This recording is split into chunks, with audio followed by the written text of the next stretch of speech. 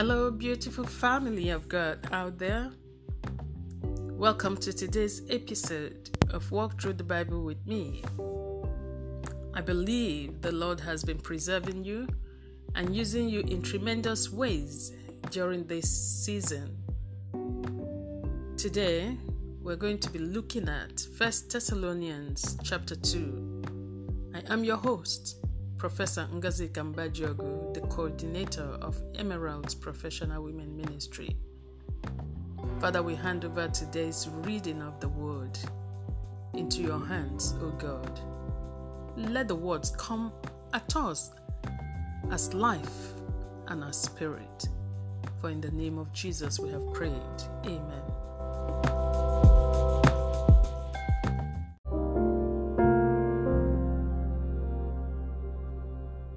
Bible reading, 1 Thessalonians chapter 2, starting from verse 1, and reading from the New International Version of the Scriptures. You know, brothers and sisters, that our visit to you was not without results. We had previously suffered and been treated outrageously in Philippi, as you know, but with the help of our God, we dared to tell you His gospel in the face of strong opposition. For the appeal we make does not spring from error or impure motives, nor are we trying to trick you. On the contrary, we speak at those as those approved by God to be entrusted with the gospel. We are not trying to please people but God, who tests our hearts. You know, we never used flattery, nor did we put on a mask to cover up greed. God is our witness. We were not looking for praise from people, not from you nor anyone else, even though as apostles of Christ, we could have asserted our authority. Instead, we were like young children among you. Just as a nursing mother cares for her children, so we cared for you. Because we loved you so much, we were delighted to share with you not only the gospel of God, but our lives as well. Surely you remember, brothers and sisters, our toil and hardship. We worked night and day in order not to be a burden to anyone, while we preached the gospel of God to you. You are witnesses, and so is God, of how holy, righteous, and blameless we were among you who believed. For you know that we dealt with each of you as a father deals with his own children, encouraging, comforting, and urging you to live lives worthy of God, who calls you into His kingdom and glory. And we also thank God continually because when you received the word of God, which you heard from us, you accepted it not as a human word, but as it actually is, the word of God, which is indeed at work in you who believe. For you, brothers and sisters, became imitators of God's churches in Judea, which are in Christ Jesus. You suffered from your own people the same things those churches suffered from the Jews, who killed the Lord Jesus and the prophets, and also drove us out. They displease God and are hostile to everyone in their effort to keep us from speaking to the Gentiles, so that they may be saved. In this way, they always heap up their sins to the limit. The wrath of God has come upon them at last. But brothers and sisters, when we were orphaned by being separated from you for a short while, in person, not in thought, out of our intense longing, we made every effort to see you. For we wanted to come to you, certainly I, Paul, did, again and again. But Satan blocked our way. For what is our hope and joy, or the crown in which we will glory in the presence of our Lord Jesus when He comes? Is it not you? Indeed, you, are our glory, and you are our joy.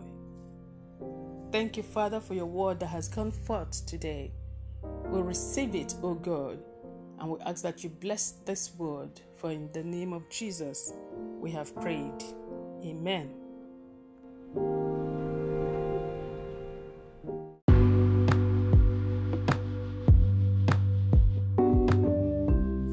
Highlights from 1 Thessalonians chapter 2. The first highlight, verse 4. On the contrary, we speak as those approved by God to be entrusted with the gospel. We are not trying to please people but God, who tests our hearts. The second highlight, verses 7 and 8. Instead, we were like young children among you, just as a nursing mother cares for her children, so we cared for you. Because we loved you so much, we were delighted to share with you not only the gospel of God, but our lives as well. The third highlight, verses 10 to 12. You are witnesses, and so is God, of how holy, righteous, and blameless we were among you who believed. For you know that we dealt with each of you as a father deals with his own children, encouraging, comforting, and urging you to live lives worthy of God, who calls you into his kingdom and glory. The fourth highlight, verse 14. For you, brothers and sisters, became imitators of God's churches in Judea, which are in Christ Jesus. You suffered from your own people the same things those churches suffered from the Jews. The last highlight, verse 16. In their effort to keep us from speaking to the Gentiles so that they may be saved, in this way, they always heap up their sins to the limit. The wrath of God has come upon them at last. For what is our hope, our joy, or the crown in which we will glory in the presence of our Lord Jesus when he comes? Is it not you? Declare with me. I declare that I will dare to spread the gospel even in the face of strong opposition, because I am approved by God to be entrusted with the gospel. I shall try to please God, who tests my heart, and be holy, righteous, and blameless. I shall care for the brethren as a nursing mother cares for her children.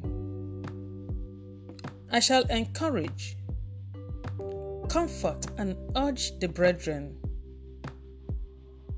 to live lives worthy of God. I shall have my hope, joy, and crown fulfilled.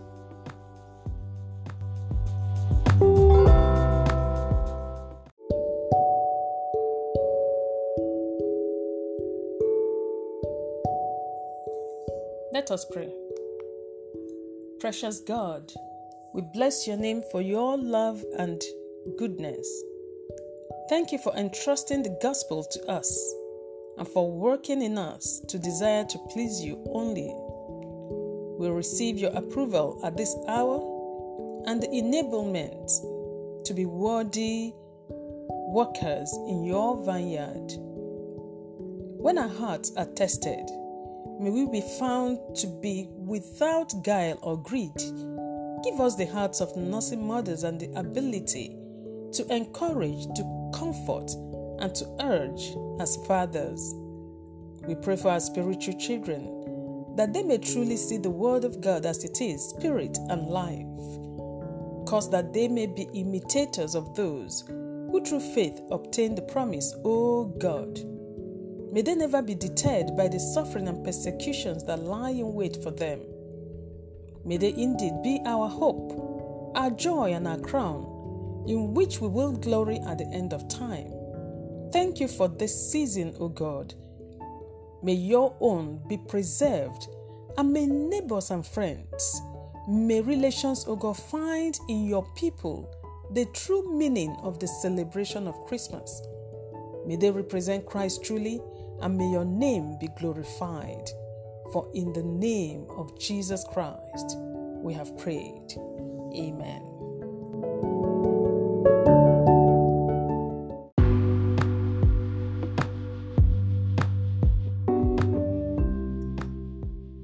We have 3 actions for today, and they include: number 1, make out time to pray for your converts and the flock of God under your care, or simply make out time to pray for the brethren. Pray for one another. The second action, examine yourself and be sure you are without deceit, and that what motivates your actions is simply the love for God and His people. The third action, identify 1 or 2 persons you have been a mother or a father to in your local congregation. And if you can't identify one such person, look around. There must be somebody you can actually encourage, somebody you can urge, somebody you can actually act as a mother to. Call or send us a text on 0818-420-7601 to tell us what God has been doing in your life through this podcast, especially in this festive period. We have been praying for you, just as we know you have been praying for us. So share your testimony with us. You can do so on Emerald's Facebook page, or you can visit our website www.emeraldswomen.org and send us a mail. We'll really be delighted to hear from you.